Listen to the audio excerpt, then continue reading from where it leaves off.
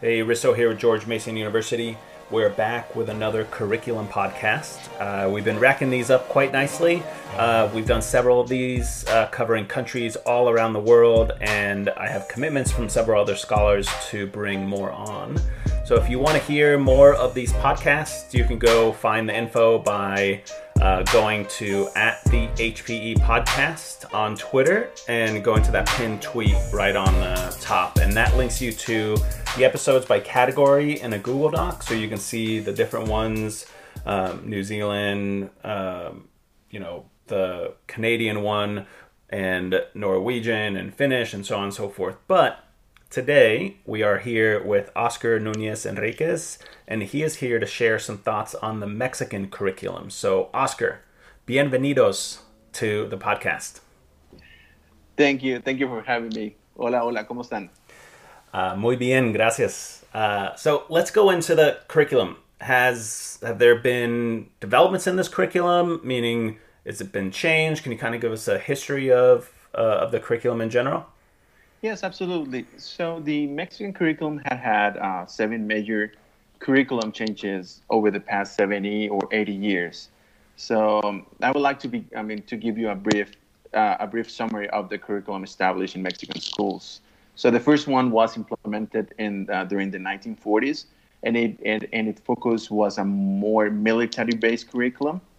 Around the 1960s, it was implemented a more sports-based curriculum. This focused more the sports-based curriculum focused more on competition instead of education. That was the main characteristic of this approach.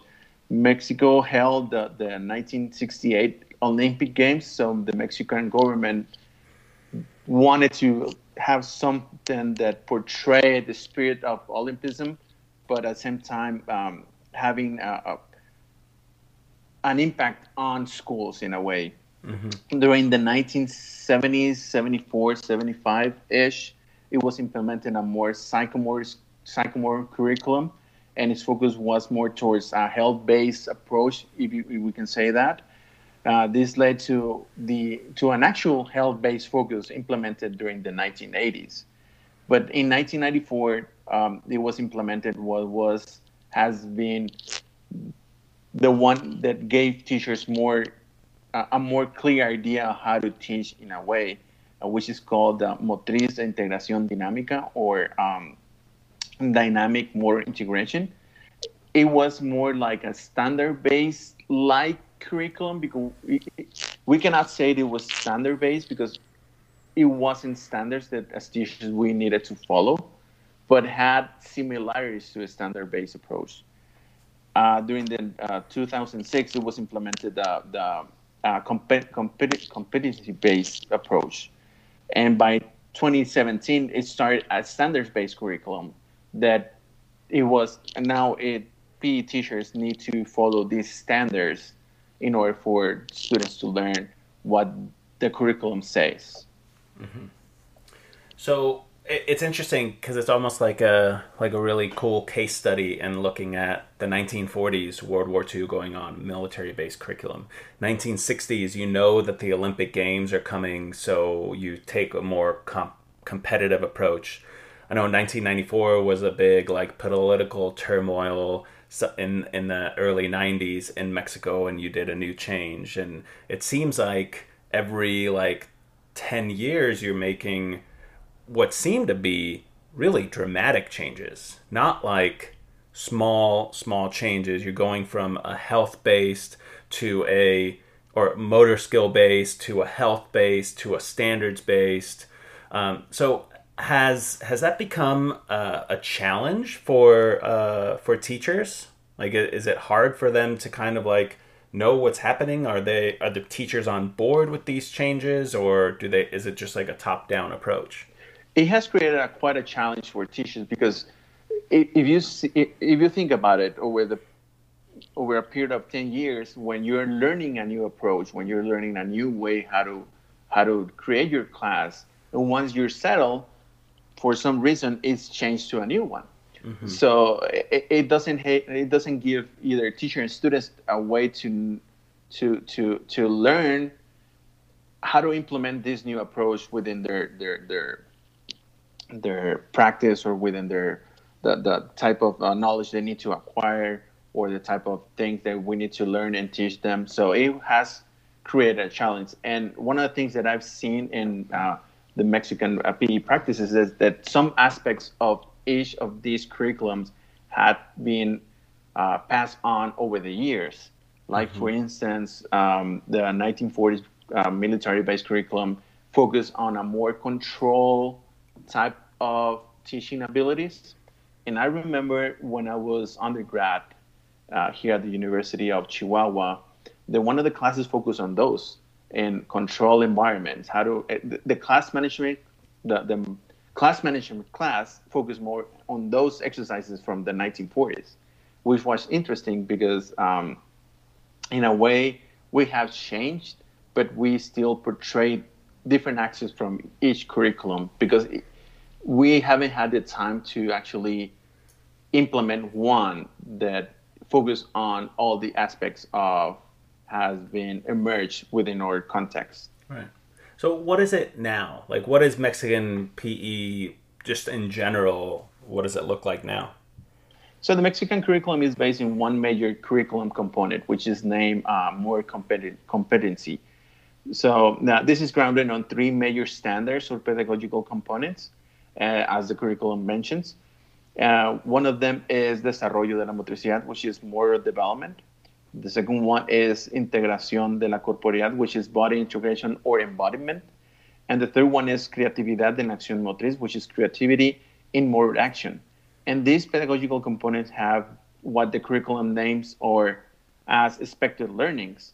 And that this is like what children are expected to learn within the Mexican PE classes, which leads us to a more standard-based approach that children need to learn this from K to middle school. Because one of the differences between education in Mexico and in the U.S., one of those differences is that Mexican PE curriculum goes from K to ninth grade. Mm-hmm. 10, 11, and 12th grades in Mexico are high school. And PE, it is required only one semester, and students can take credit for that class doing extracurricular activities. So there is not a required core class in high schools, and which takes away a lot of opportunities for PE teachers to help students to engage in physical activity. Right. And another thing is that like elementary school here in Mexico goes from first grade to sixth grade. Middle school goes from seventh grade to ninth grade. Mm-hmm. And I know that in the U.S., some schools goes from first grade to fifth grade, and then middle school goes from sixth grade to eighth grade, and then high school goes from 9 to 12. So it is quite interesting. And another thing is that physical education K classes are usually 30 minutes at least once a week, and elementary and middle school classes are 50 minutes at least once a week. But that would depend on the job openings that the school district has. Mm-hmm. Because another difference is that PE teachers are not hired by the school, are hired by the district or the educational system. And the educational system can say, you're going to school A, B, and C during this week or during this school year. So you need to be able to fit all those three schools within a week. So you can go from school A Mondays, school B on Tuesdays and Wednesdays, and school C Wednesdays and Fridays. So one teacher might be going to several schools at the elementary level. So it's not like I have my home school. This is where I'm at. Exactly. Oh, interesting. So is high school in a way optional, like 10th, 11th, and 12th? Like where does mandatory like education stop? Does it stop at 9th, or do you have to go all the way to 12th, and at 18 you can stop mandatory school? Well, mandatory school goes until 9th grade. Okay. However, this new government that just took office is implementing a new school policy that is pulling mandatory education up to 12th grade, which is great because one of the things that happens is that most of the jobs, manufacturing jobs, other type of jobs that does not require I mean, a bachelor's degree, are requiring at least a high school degree. So that also will push us and help us as PE teachers because if mandatory school goes on up to 12th grade, that will help us to have that opportunity, required opportunity to provide those spaces for physical activity also in high school. Yeah. So let me go back to the standards-based question. Are these standards similar in the way that what I would know as state standards in Virginia or California or national standards? So you have the three domains of learning, you have your five, main standards, and then you have all of these sub things like in sixth grade, you should be learning how to, swim or balance or throw a ball or throw a football or know strategy. Are they that detailed? Some of them are, and some others are quite general. But the thing is that these standards are national, so there are state standards. So this PE curriculum is nationwide. I mean, nationwide, and so especially standards from middle school are more specific. So students need to learn these specific skills. Students need to learn, for instance, up here up the north, they need to learn skills that more focused on throwing and catching or kicking and punting, because baseball and basketball and sometimes soccer up here in north of Mexico are more popular than in the south of Mexico. And for instance, in the south of Mexico, they apply those skills into their more popular sports as well. But for K elementary are more general in a way. They're not as specific as middle school. So that gives a leeway for teachers to actually having different strategies for them to teach what their students are supposed to learn from one grade to another. And that provides a lot of opportunity for teachers to be more creative as well, and focus on taking in consideration aspects such as their cultural background or their community or other aspects that might influence their PE class.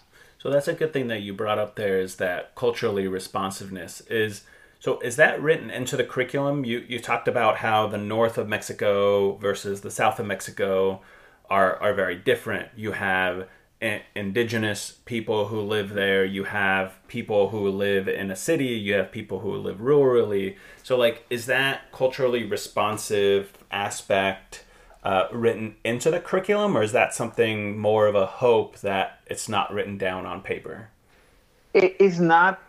I mean, it says that we need to consider those aspects, but it doesn't say or doesn't give us a guideline how to do it. Mm-hmm. But giving us that opening that we need to consider all those aspects, that gave teachers who already know their community that they need to create opportunities for their community to engage in physical activity through their PE classes, using what is in a way expected for their community to have those activities, those physical activity included within their every teacher's curriculum. But at the same time, on the opposite side, teachers who are not willing to take in consideration those aspects, because it doesn't say that it has to be a requirement. Right. Do not take into consideration those things, and they keep portraying traditional ways of teaching that is not helping students to engage in physical activity. But the way I see it more towards creating a change, because this is the very first time that the national curriculum says that we need to consider those cultural aspects within our PE practice. Yeah. And that's a huge step for a country who has been really top down, who PE teachers have been taught that they need to have the control over the class and content plan for their classes. Yeah, and you mentioned a national curriculum. So if I'm in Chihuahua or Mexico City, am I learning the same things then? Yes. So one of the things is that is expected that children that are in Chihuahua or in Mexico City, they need to learn those standards. Of course, that small phrase, perhaps the curriculum wouldn't look like the same in Mexico City or in Chihuahua, but the final outcome, it will look the same in students because they need to learn the same skill or they need to learn the same aspects, whether they're here or there. But yeah, they need to, the teachers need to take into consideration those in order for their students to learn something. Mm-hmm. And is there you talked about what classes typically are. Kindergarten classes typically about 30 minutes once a week, elementary and middle school 50 minutes at least once a week.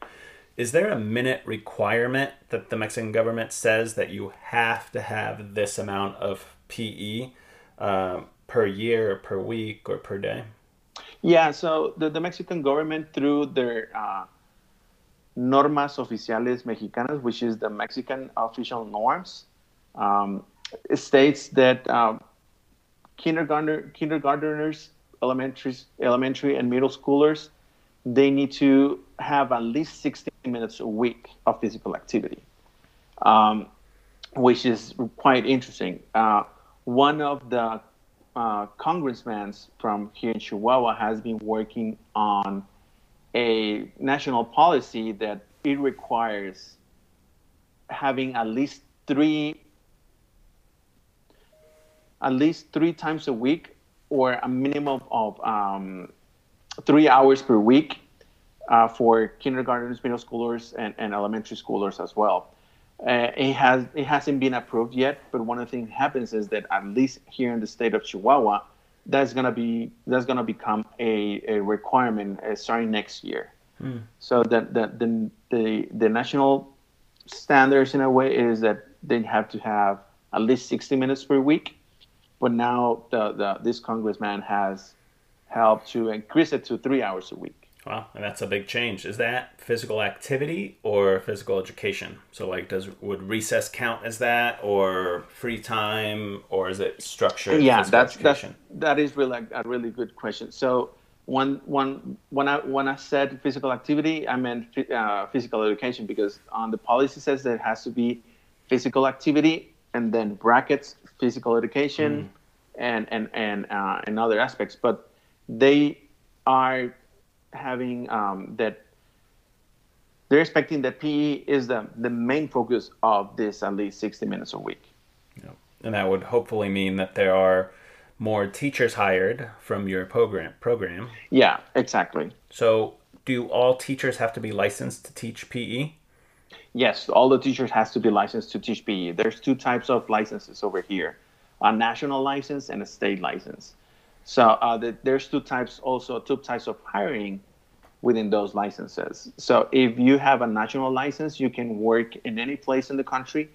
Only at schools they have a federal budget for their school. So, like for instance, if you graduated from the University of Chihuahua, you can work at Mexico City at a school that has a federal budget. But if you have a state license, if you have a federal license, but you want to work at a state school, you need to have a state license. Okay. So that would depend on what would be the teacher's goal, whether they want to stay in one place or another. The national license gives you a lot of leeway because you can travel around different states. But for some others, the state's benefits are sometimes are even you can say better. And sometimes teachers decide to stay within their state to have those benefits instead of traveling with their national license. Yeah. So I guess that leads perfectly into my next question, which is kind of shifting gears from the curriculum, but what is PETE education like? What's teacher education and PE like there? Is it the same as in the US, typically 4 years, then you go into student teaching and so on and so forth? It's similar than the U.S. is a 4 year. It is a 4 year degree. There are differences within the north and southern states schools. It would depend on also it would depend on the department that the schools are running. For instance, over here at the University of Chihuahua, the PE curriculum is more health based. There are few PE core classes for PE degrees, but it might be different than the U.S. because down here you need to have at least 2 years within your curriculum, and then within classes you're not taking. I mean, your whole classes you're doing in a way you're student teaching. You're not waiting until your last semester and then do the student teaching, because some classes are really required to have a more hands-on, practice-based classes. So students sometimes they have more student teaching within those last 2 years than probably in one semester. But at the same time, having a one semester only focusing in student teaching, it is quite beneficial, but it is quite different. And this is how the system it is built down here at the University of Chihuahua. I know that in Mexico City, they wait until the 4 year to do their student teaching, but it's not just one semester; it is a full year. Right. And then between their student teaching, they do certain classes, if you can say that, which is not a full class. It is just more like briefing type of online class where they need to report their achievements, and teachers they go and visit them at their locations. But that's one of the biggest changes or the differences between Mexican PET programs. There could be quite different from one state to another. Yeah. And I think that's very similar to what the U.S. is. Like in the two states that I've taught in higher education, in California, you have a 4 year kinesiology or similar degree. You take a test, you get enrolled in a 1 year teacher licensure program. In Virginia, you do the 4 years, and then your last half year is full-time student teaching. So I can see the differences there. And I guess the last question that I'll ask you is, you're on another podcast with me on talking about a student-centered pedagogical approach through the activist approaches. In that paper, you talked about studying abroad when you were younger in undergrad. So, and you don't have to, I'm not looking at like what's better or what's worse, but what's the big difference between your experience in a U.S.-centered classroom and your experience teaching and going through a Mexican PET program, and now going in, getting a doctorate in the U.S. with Kim Oliver, learning about a student-centered pedagogy, and add all to that. And if you're lost about what I'm talking about, as a listener, you should go in and listen to the other podcasts where Oscar talks about growing up in a Mexican culture, and that's very top down and teacher centered. So how do you feel like the two programs compare in a U.S. style versus a Mexican style? And are there changes being made in the PET curriculum that take a more student centered approach, or is that so ingrained in the culture that it's still very teacher centered? So a short answer is that the teacher-centered personality is quite ingrained within the teachers' identities. However, having this experience of being here in Mexico and also being at the U.S., I see three different worlds over there. Oh, I mean, not over there, in between these two countries. Like, for instance, Teaching in a U.S. context is one world. Teaching in the borderlands within Mexican and U.S. Border area, it is another world. And teaching down here in Mexico is a different world. So navigating through these three worlds had gave me a different perspective of how the differences and similarities are. I can say that there are a lot of similarities in type of sports, type of activities that are implemented within the Mexican and the U.S. curriculum. The ways of teaching are one of the differences. Teachers down here are more top-down. Teachers are expected to have the all control and over the content plan. But I do see as well that within the borderland area, this new world emerged where the combination of different aspects, such as language, it creates a different environment. And it creates a different way of how context, cultural background, ways of knowing different games emerge as well. Of course, I do see that there are games that are not played here in Mexico. They're not, nor are played in the U.S. Like, for instance, Ultimate Frisbee is never played here in Mexico. It is a new sport or new game for a lot of students. When I first brought this game into my students, they were asking me why were we playing something different? They never seen before. And when I was in the U.S., it is a quite popular game. Yeah.